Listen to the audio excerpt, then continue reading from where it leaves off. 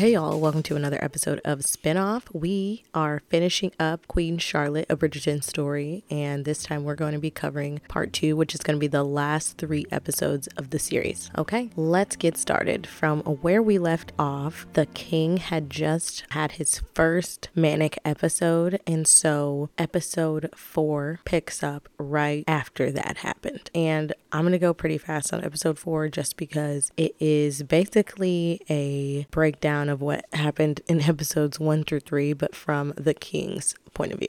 Okay, so here we go. Episode 4 is called Holding the King, and we pick back up post George's breakdown. Charlotte's helping wash off her husband, and Reynolds informs her that he hasn't been himself lately. Flash to a week before the wedding, where George is informed that he is to marry and his bride is on the way. He starts twitching and spouting gibberish, and his mother clears the room. George is seen next in a chair surrounded by doctors with all kinds of physical theories as to what's going on, until one doctor speaks up that it might be in his head. He talks to George and brings him back to himself. At the wedding, he feels another episode coming on, and he tries to run just as Charlotte was trying to run too. The doctor calms him by giving him a swift smack across the face, and this brought us to Charlotte and the wall. The wedding night after he left Charlotte and returned to the observatory because of his inability to perform. It would have been easier if she were dull and ugly, but he finds her beautiful and brilliant, and it makes him feel like a troll in comparison. He's married as he was asked to do, and now he will leave his new queen alone, safe and far away from him. He'll go back to his planets and stars. After Charlotte visits the observatory, he goes to the doctor and asks him to cure him by any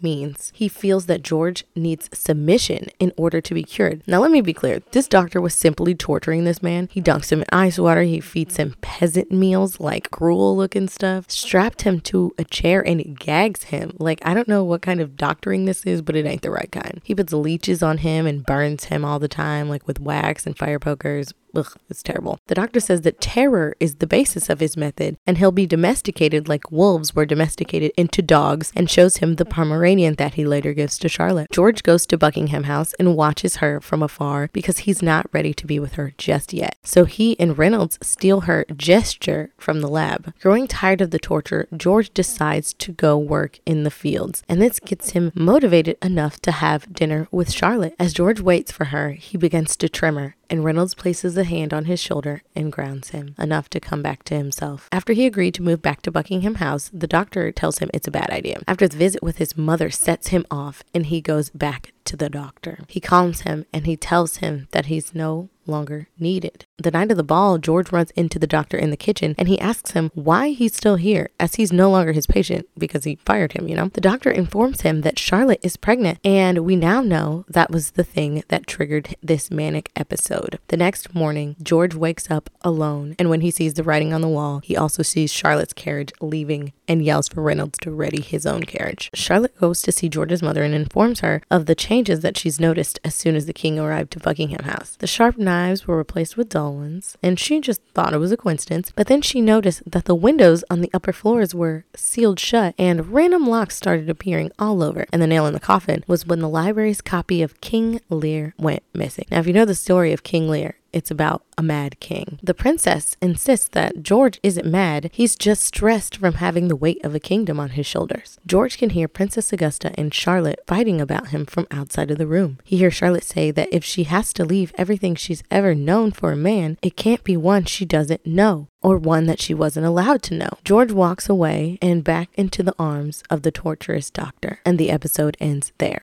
This episode was fun. Like, we got to see George's side of why he bailed on his new wife so quickly. I feel like if we had saw George struggling even further into the past, I would have liked it. Like maybe seeing like a teenage George or an adolescent George dealing with his bipolar disorder, because that's what we now know it to be as. It would have been interesting to see how he coped or how he got treatment back then, but we just didn't get any of that. We got it, I guess, when he probably felt like he needed it the most, maybe, which that still, in my opinion, it doesn't really make sense that he's just now getting help for that type of disorder. But also, we kind of got a lot of the previous episodes in this episode, the full-on scenes. Like, I'm like, we've seen this episode from the other angle. I get we're trying to see it from the different one, but it's still the same scene. We don't really need to see it twice. Episode 5, I think, is a bit better with a storyline that I didn't see coming. I'm starting about 8 minutes in. Coral finds Lady Danbury up in the middle of the night and asks if there's anything else she needs. Lady Danbury mentions that the children aren't upset over the death of their father because it makes sense. He was a stranger to them. He only saw them a few times a month, maybe. She says she's drinking port wine. She hates it. Must not have been Taylor Port, though.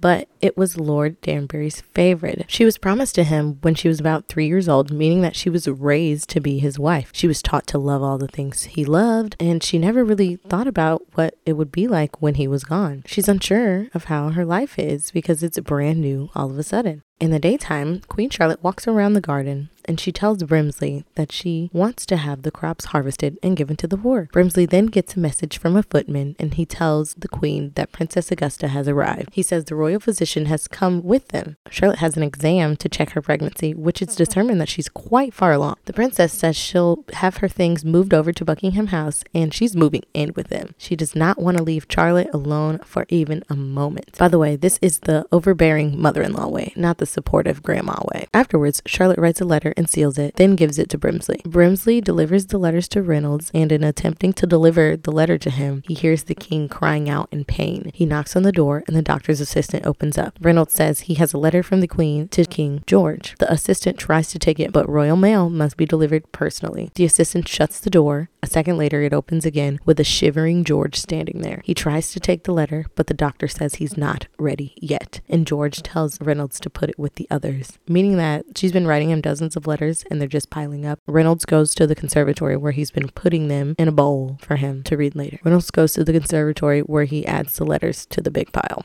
Coral informs Lady Danbury that she has a guest. She tries to refuse because she's in mourning. Coral tells her it's the families from their side and they have concerns. They offer their condolences, but they also need to know what happens now. What do they become? They need to know if her son will inherit her late husband's estate and title. She never even thought to ask. She sets the precedent for them all now. And Coral asks, would it be so bad if she lost the title? Lady Danbury tells her that they've been giving a taste of equality and they don't want to lose it. She finds the name of the solicitor and she needs to send him a letter. Coral asks if the solicitor would even bother to come see her as she's a woman, so she just signs the letter as Danbury in hopes that he assumes that she's a man. Charlotte sits for her wedding portrait. She complains about sitting for so long, but the artist tells her that he's not even halfway done. He shows her the empty spot where the king is meant to be. Charlotte notices that her skin is too light and instructs him to paint her darker, as it actually is. But Princess Augusta looks at it and says to paint it lighter, as the king wants her to glow. After the painting, Charlotte writes another letter to King George and she hands it off to Brimsley. Carefully, he opens the letter and reads it. He tells Reynolds that there is no letter, but Reynolds says he can see it. Brimsley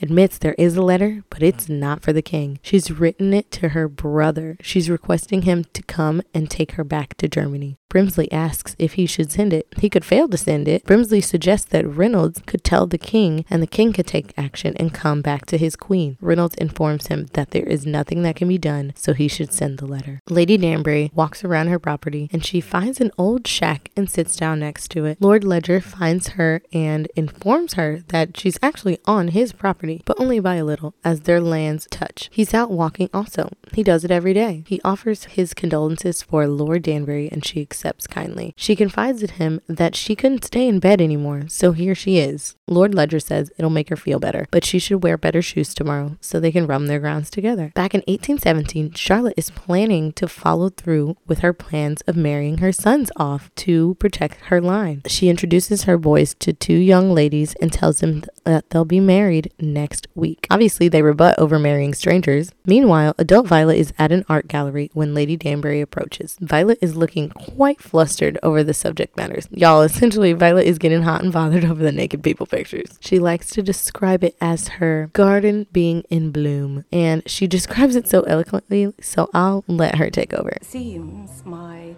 garden is in bloom. It is the middle of winter. The ground is frozen. My husband and I had a garden, a luscious garden with many varieties of flowers. And when he died, the garden died. And I did not even think of the garden. I did not want the garden. But lately, without warning, the garden has begun to bloom.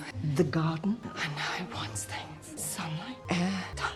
Unfortunately, as a widow and a woman of her time, it was embarrassing to share such things, so she scurries away. Back in the past, it's the next day, and Lady Danbury and Violet's father, Lord Ledger, meet up to go on their first walk together, this time with Agatha in proper shoes. The pair speak about nature while on their walk, and then we get a mini montage of them walking through fields. Then we jump back to the future where Charlotte's boys are refusing her order to get married over a technicality. Technically, her oldest son, George, is the only one who can order them to be married, as he's the acting regent because of their father's incapacitation. The brothers claim that George is upset that his mother didn't consult him first and think that they won the conversation. But that's an easy problem for a queen to solve. She simply asks her son to be a good boy and approve their marriages, and he does so right there on the spot. Once again, we jump to the past timeline. Sorry, this episode has a lot of jumps in it. And Charlotte's brother arrives to Buckingham House from Germany after she called for him. Charlotte reveals her pregnancy to him and demands that he takes her back home to Germany. He refuses because at this moment, her body is not her own, and her leaving would be seen as treason as she's carrying the future leader of the country. He comes to a realization that something may be wrong and makes sure George isn't abusing her. When she assures him that there's nothing of the sort happening, he's relieved because he still needs the protection of his country by the British. When Charlotte realizes that there's nothing that can be done for her, she tries to move on from the subject, and we move on to another scene. Lady Danbury is speaking with Lord Ledger and talking about all of the pressures that are now upon her to figure out if her side of the ton would be able to keep their titles in the next generation. And in a moment of vulnerability, they each lean in for a kiss. But Lord Ledger pulls away and quickly departs. Back at her house, she finally meets the solicitor that she wrote, and he informs her that officially her husband's title doesn't pass to the son, so all the lands and properties can revert back to the crown, leaving her lady nothing. He then also tells her that she's basically going broke because Lord Danbury pretty much lied about his wealth, especially with his new title, because he's trying to keep up with the Joneses and started spending all the money left and right. At dinner with Charlotte, her brother, and the Dowager Princess, George's mother tells Charlotte that for right now, her job is done and she's free until they need another heir. Then there's this beautiful subtle scene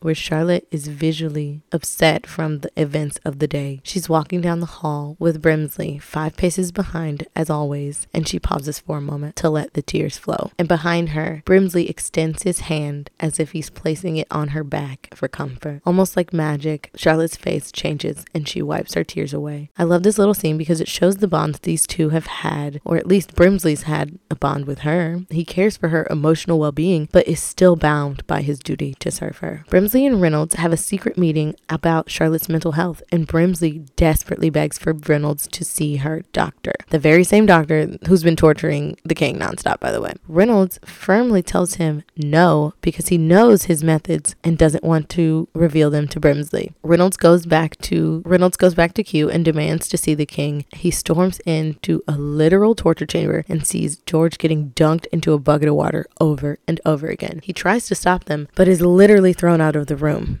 In the future, Lady Danbury and Violet go to an art show again, but this time no one is there. It's nighttime and they let him in after close. Lady Danbury talks of how all of them, including the queen, have gardens, but hers never bloomed until after her husband passed. This conversation is basically Lady Danbury's way of telling Violet it's okay to move on. Back in the past, Lady Danbury decides to do something about her future. She has the nanny ready her 4-year-old son Dominic as they're going to visit the Dowager Princess. On the way, she apologizes to him for him not knowing her, but he must do his duty now as the man of the family and impress the Dowager Princess. On their visit, she meets him and is not permitted to call him Lord Danbury. She thanks them for their visit and they leave, but not before Agatha reminds her son of who he is and how that makes him special. Lord Ledger is seen crafting as young Violet looks on. He's making a birthday hat for his friend who's been sad lately. Now, remember that part, y'all. Agatha and little Lord Danbury arrive back home to find that Queen Charlotte is unexpectedly there. She says that she is there to offer her condolences, but she's really there to talk to her friend. Charlotte wants to stay with her because she feels that she has no home. This sends Charlotte's brother into a tizzy as he accuses Brimsley of losing her, and Brimsley puts him in check. Charlotte tells Agatha that she feels that she's the only person that she can trust as she's her only friend. And Lady Danbury tells her that as of right right now, she's only been her subject, and suggests that they start over so that they may begin their true friendship, and Charlotte feels comfortable enough to leave. In the future, it is the wedding day of Charlotte's sons. One of them confides in her that he's afraid. When she asks of what, he says that he may not be able to love her.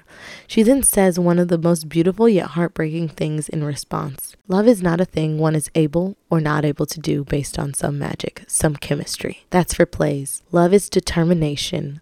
Love is a choice one makes. You take someone in marriage and you choose to love them.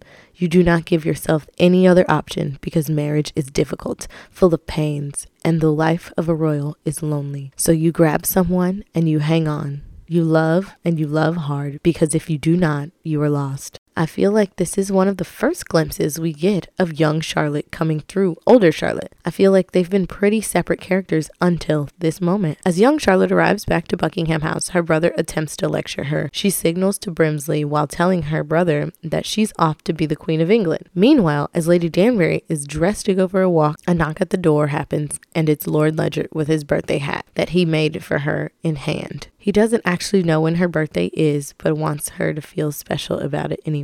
After some sensual flirting, she invites him in, and in the middle, we see older Lady Danbury searching for something. I'm assuming it's the birthday hat that he made for her all those years ago. Charlotte arrives to Kew and demands to see the king. I love this part because it's Charlotte showing a little bit of her power. When the doctor denies her entry, she expresses that she is the queen and can do whatever she wants. And Reynolds can finally get the king some help. He sends her to the king's location because he knows that some change is about to come. Charlotte walks in on George being burned by a fire poker and demands that they untie him immediately. He stumbles into her arms and she clears the room. She attempts to bring him back down by reminding him of who he is and who she is. The thing that brings him back, though, is when she places his hand on her belly to feel the baby kick, and he comes back to her. The doctor tries to justify his actions to the queen, and she interrupts him with this, and I literally love her for this. She says, "I care not for his sanity. I care for his happiness. I care for his soul. Let him be mad if mad is what he needs." And then she has the doctor removed from the grounds. She then tells Brimsley to have her things packed because they are moving to Kew. Let me just say this real quick. I guarantee you within the next year, we're going to see some part of that speech in somebody's wedding vows. It won't be mine. But somebody, I fully believe in that, because these are two people that haven't said out loud that they love each other. Yet she's willing to be with him while he's literally going insane and only cares for his happiness. And that's love right there, y'all. Back at Lady Danbury's, we see her and Lord Ledger getting it on. Under the scene is yet another Beyonce song, but this time it's Run the World. Now we know how significant music is in shows like this. As this moment is happening to Lady Danbury, this is her first time that she's ever been intimate with a man that she actually likes, and quite literally in doing that, she's taking her life back. And in the scene, we see this, and I don't even know how to clean this up. She's on the bottom, and she's looking at the same ceiling that she stared at during all of those horrible times with Lord Danbury. It takes her out of the moment, and it starts to ruin it for her. During the bridge of the song, she switches positions, and literally, it's a turning point for her. This is the first time we've ever seen her express joy in the bedroom, and the episode ends on that high note. The final episode of the season opens up with the Dowager Princess meeting with the doctor. He snitched to her about him no longer being the king's doctor and obviously putting the blame on Queen Charlotte. We make yet another time jump into the future, and it's spring, so Lady Danbury asks Violet to go on a walk with her because what else do noble women do for fun? Violet tells Lady Danbury that she is thinking about starting a new relationship, but only thinking for right now. Lady Danbury is very happy for her friend. Violet feels that her standards are really high because she had such a great love with her husband Edmund and doesn't expect another. Now remember when I told you to keep that birthday hat in mind? This is why. Lady Danbury leaves the room for a moment, and Violet begins to look around the room, and she's looking at all the tchotchkes around, and then she sees a birthday hat that her father made when she was a young girl. Basically now Violet knows that her dad and Lady Danbury were involved somehow. The queen and her many children gather for a portrait as she berates them once again for not producing any more heirs. Her kids are very sensitive about this, especially her oldest George, because his daughter died, right? And she just can't give them a break, which, like I told you, I completely understand why. They're literally running out of time. She storms out of the portrait and the children follow, leaving the royal painter to use his imagination. Kind of like how he did with Charlotte and George that one time. Back in the past, Charlotte is checking on George while he's having dinner, and he starts to tell her that he's displeased that she came and rescued him and orders her to go back to Buckingham House. She refuses over and over again, and then we get this viral moment that I quite literally can't run away from. It's on my TikTok, it's on my Facebook, it's on my Twitter. I literally cannot get away, so I'll let you hear it for yourself because it's that good. I will stand with you between the heavens and the earth. I will tell you where you are. Do you love me? I love you! From the moment I saw you trying to go over the wall, I have loved you desperately. I cannot breathe when you are not near. I love you, Charlotte. My heart calls your name. Yeah, I've watched dozens of TikToks with that sound, and every single time it still hits. This is literally the first time they confess their love for each other. And it's interesting to me because for him, it's his biggest fear. And for her, it's confirmation of what she's always felt. Lady Danbury goes on her daily walk and runs into Lord Ledger like normal. But this time, he's with Violet and she thanks him for being kind to her during her mourning period. And it felt like this was a forever goodbye. We time hop again and the Queen's eldest children come as a representation for their siblings about this whole baby thing. Princess Elizabeth says that what she's doing to them is cruel. Prince George's daughter is dead and she hasn't shown them an ounce of kindness. They've worked so hard to provide her an heir, and she expresses that she's had many miscarriages trying to do that. Queen Charlotte says she didn't know that she'd lost babies, and Princess Elizabeth tells her that they all have. Prince George says that she doesn't know them. She's never even bothered to get to know them. Charlotte says she just wants what's best for them as their mother. And Prince George firmly tells her that she has never been a mother. Charlotte thinks she's done her best for them, and Prince George says that she's always been their queen, but she's never been their mother. And I find it interesting that Charlotte turned out to be such a terrible mother to her children, but when you look at it from the past, she never really spoke any interest of being a mother, like at all. She talked to her belly and everything, but it was never with love. It was with duty, which is such a reoccurring theme in the show. Love versus duty. Like, what exactly is the reason Charlotte emotionally abandoned her children? My theory is that she was likely occupied with trying to keep George together, that she just simply didn't have enough emotional capacity for anyone else. Lady Danbury has a meeting with the Dowager Princess and she tries to get her to acknowledge her son as heir again, but she says only the king can decide what will happen to the lines now. The princess has the audacity to ask for tea on Charlotte in the same breath. Queen Charlotte tells Princess Augusta that King George isn't receiving visitors at this time after she shows up at Kew. Augusta says that she suspects the king is being held against his will, and Charlotte informs her that the king does not wish to receive visitors at the time. The princess tells her that for a king, the moment he's born, there is no hiding. There is no room for weakness or illness. She's done everything she can to secure George's power, and Charlotte is ruining it. She can't let him hide. She has to get him to try because he has a country to rule. George must face Parliament. The government is starting to get suspicious of his health. It's on Charlotte now to get him to the speech. After their conversation, she informs George of this and convinces him to do it. In the future, Queen Charlotte rants about her children and saying that they couldn't have asked for a better life, and she was a great mother. She tries to get Brimsley to affirm her statement, but he simply can't. What he can say, though, is that she's a great queen, but just like everyone else, she serves the king. They care for him above all. Charlotte says that it's untrue because Brimsley cares for her, and he says that he'll continue to do so until his final days. Charlotte, almost as if seeing him as a person for the first time, asks him if he has any family or if he's ever been married. He tells her no, he could never find someone who was free to spend a lifetime with him. He's there with her. I find this whole exchange incredibly interesting because it seems that this Charlotte we see in the past and the Charlotte we see in the present had a very little growth. Like the Charlotte we see in the past is a 17-year-old girl who can't see outside of herself very much and can be just dense and unaware. And it seems like older Queen Charlotte is very much so unaware of herself as well. Like I understand she's the queen and all, but she's just now acknowledging the lack of love in Brimsley's life, even though he's been there probably for 40 something years at this point by her side. Like, there's always time for growth and self-realization, but it seems like it's happening later on in life for Charlotte, and her kids are the catalyst of it. After Charlotte and George move back to Buckingham House, Lady Danbury comes for a visit. Charlotte says she's missed her company, and Lady Danbury shares that she's been very busy tending to the estate since her husband's passing. Charlotte asks if there's anything she can do, and Lady Danbury pauses and says that spending time with a friend is all she needs. I do find it incredibly sad that Agatha's world is literally falling apart around her, and she's literally speaking to one of the most powerful people in the country and still finds it inconvenient to ask someone that she calls a friend for help. It makes me wonder if she actually sees Charlotte as her friend, or if she feels that she is Charlotte's friend only. Charlotte tells Agatha that she asked the royal doctor about childbirth, and he said that it would be quick and painless, but she wants to know the truth from her friend. Lady Danbury tells her the truth about how it's the worst pain imaginable. A nervous Charlotte asks if she's serious, and Lady Danbury pivots and lies and says it only hurts a little, and she'll hardly remember it when it's over. And Charlotte's relieved. In the future, on Violet and Lady Danbury's walk, Violet asks Lady Danbury about her garden not blooming until after her husband died. Lady Danbury avoids the question and asks if she wants to marry again. And Violet responds with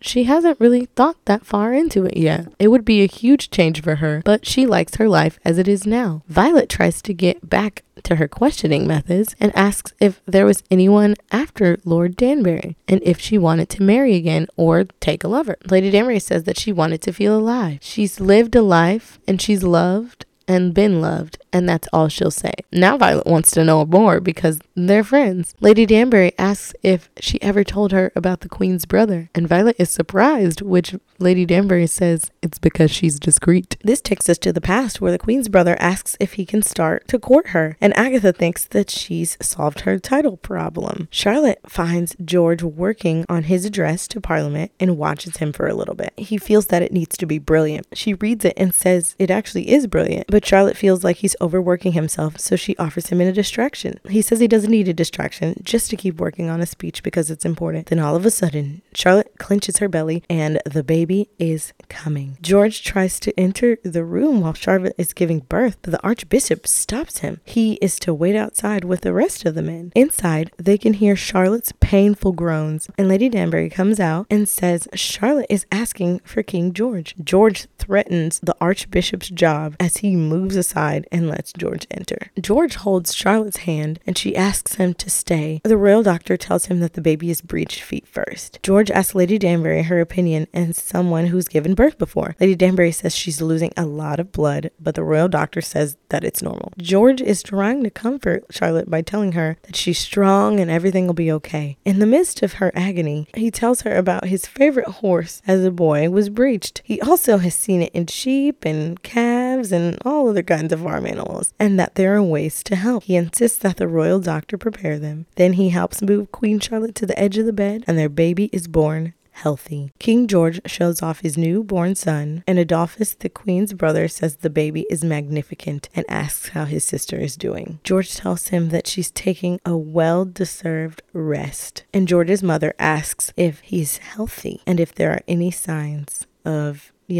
what George has. King George says that he's their next king, so he's perfection, and Augusta agrees. I think this little scene is brief but very important because George's entire life, his mother has tried to fix his illness and repair him, but George doesn't see his son as something in need of repair. He sees him as perfect no matter what. And I think this was supposed to be a blatant dig at his mom because of how his life went. King George prepares to speak at Parliament officially. He asks where Queen Charlotte is. She comes in and says that she was with the baby and they have plenty of time. His hands tremor as he's holding the speech. He goes off to give a speech, and the Queen tells Brimsley that he's going to be brilliant. King George's hands shake even more as he rides to Parliament, and he lies down on the floor of his carriage. And when they arrive, Reynolds is unable to open the carriage as it's locked from the inside, as George cowers. When they're back, Reynolds tells the Queen that the King never even made it out of his carriage. Queen Charlotte asks what he did, because when he left, he was fine. Reynolds angrily says that he was not fine, and that there was merely hope. I think that this event occurring kind of shows us why Charlotte is possibly distant with her children, because she was off tending to the baby and George was on the verge of a breakdown and she didn't see it. She promised that she'd be there for him and protect him, and she couldn't because of the baby. And I feel like that's probably what did it for the future. I also think this is another moment of Charlotte not being aware of things going on around her and being only enamored with herself. She was too busy encouraging George to see him fully. Charlotte goes into the room to see George and he's hiding under the bed, and he apologizes. She asks if he can come out and he says he wants to, but he can't because the heavens can't find him under there. Charlotte tells him that everything is okay, but he doesn't believe it. She crawls under the bed with him and he tells her what happened. She says he'll do better next time, but he says there is no better because there is no cure. This is who he is, and he gives her permission to leave him if she desires. She says she won't go, despite only having half a husband, according to him. He feels that he can't give her a full marriage. She tells him that if what they have is half, then they will make it the best half. She loves him, and that's enough. As long as she is his queen, she'll never leave his side. He's the king, and together they are whole. He's sorry he didn't tell her about his mental illness when they met.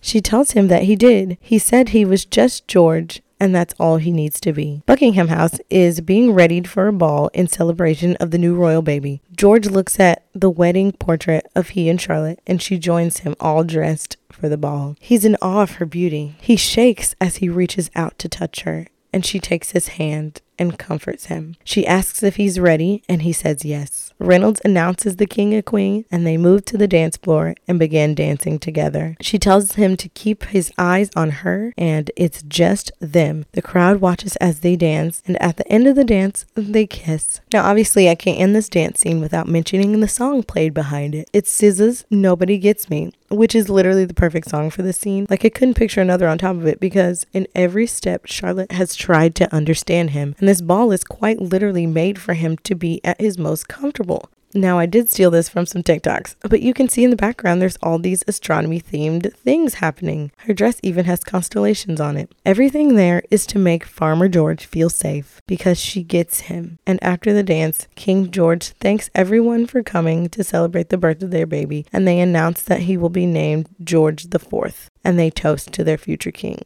Adolphus finds Lady Danbury, who is hiding away from the crowd, as he also dislikes crowd. He'd like to be happy for himself as well, alluding to marriage. She asks him what their life would look like if she went back to Germany with him. He says he would rule, but she'd have duty as well. She'll have to learn the language, and it's good that she's young so she can have more children. He'll raise the Danbury children as his own, of course, but he must have an heir or more. Lady Danbury tells him no. She can't marry him. She says that she can't marry him because she can't marry anyone. He's a wonderful man and he could have rescued her, but she never wants to be married again. She spent her life breathing someone else's air and she doesn't know any other way. She needs to learn how to breathe on her own. He tells her that she's making a mistake, and she tells him that she might be making a terrible mistake, but it's hers to make. She hopes he'll forgive her. Princess Augusta tells Queen Charlotte that she's thrown a lovely ball, and Queen Charlotte says that she's loved hosting and will do it more often. The princess says that she's only ever wanted George to be happy, and that Charlotte makes him happy, and she thanks her for that before leaving. George comes up behind Queen Charlotte and suggests that they dance, and once again, it's another amazing song choice. And during the dance, the camera pulls to the edge of the party grounds, and we see Reynolds and Brimsley secretly dancing together, and in a quick flash to the future, we see Brimsley doing the same dance in his older age, but this time he's dancing alone. And I know a lot of people felt like this moment meant that Reynolds was dead because we hadn't seen an older version of him. Shauna herself confirmed that he wasn't dead, and some cast members said that they filmed some scenes with Reynolds, but they were cut. Charlotte's son, Prince Edward, and his new wife, Princess Victoria, come to her and tell her that they've produced an heir. Charlotte hugs her son and tells him that they did well. Princess Victoria thinks it's going to be a girl, and Queen Charlotte says a girl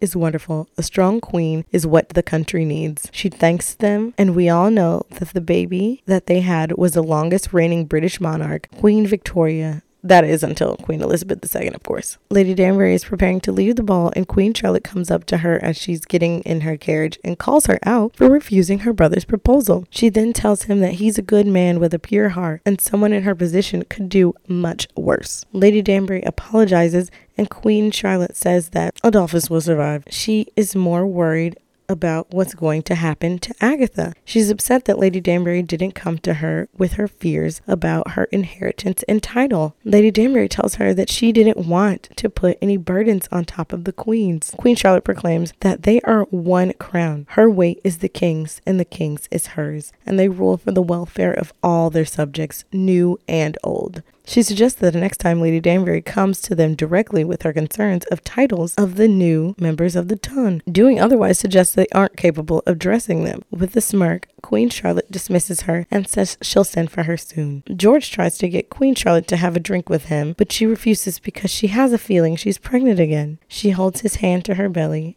It's him and her. And them. We make a jump to the future for the last time, and Lady Danbury is just arrived to Violet's house to hang out. Violet, however, has all of her birthday hats out from all the past years. She shows her the ones her father made and hands one to her. When she hands it back, they exchange a look, and the two have a conversation in expressions only. The look seemingly confirms Violet's suspicion that Lady Danbury was in love with her father, and Violet being understanding about it. Queen Charlotte goes to see King George as she has wonderful news she wants to share with him. George, though, is having another episode and is writing on the wall. Charlotte gets on her knees and crawls under the bed and calls for Farmer George to join her and hide from the heavens with her. Almost in an instant, George comes back to himself under the bed. She tells him of the news of Edward's baby, and he's excited. She tells him that his line will live on, and he takes her hand, and he says, "Our line," and he thanks her. The two share a kiss, and George says, "You did not go over the wall," and the series ends.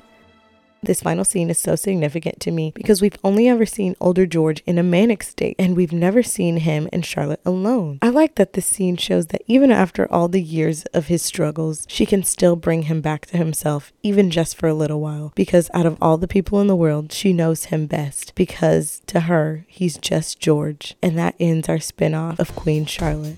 Thank you guys for listening. Be sure to check into next Thursday as we are going to be starting Snowfall. So be on the lookout for that. Go like the social media pages, please. We have a brand new Facebook and Instagram and Twitter, so go hop on those. Also, I want to give a shout out to our YouTube listeners. I've been checking the numbers over there, and you guys are tuning in a little bit more over there. So hello, join the conversation. Hit us up on any of the social media. Send me a show to add to the wheel, all that jazz. But thank you guys. I'll see you guys. I'll talk to you Thursday. Bye.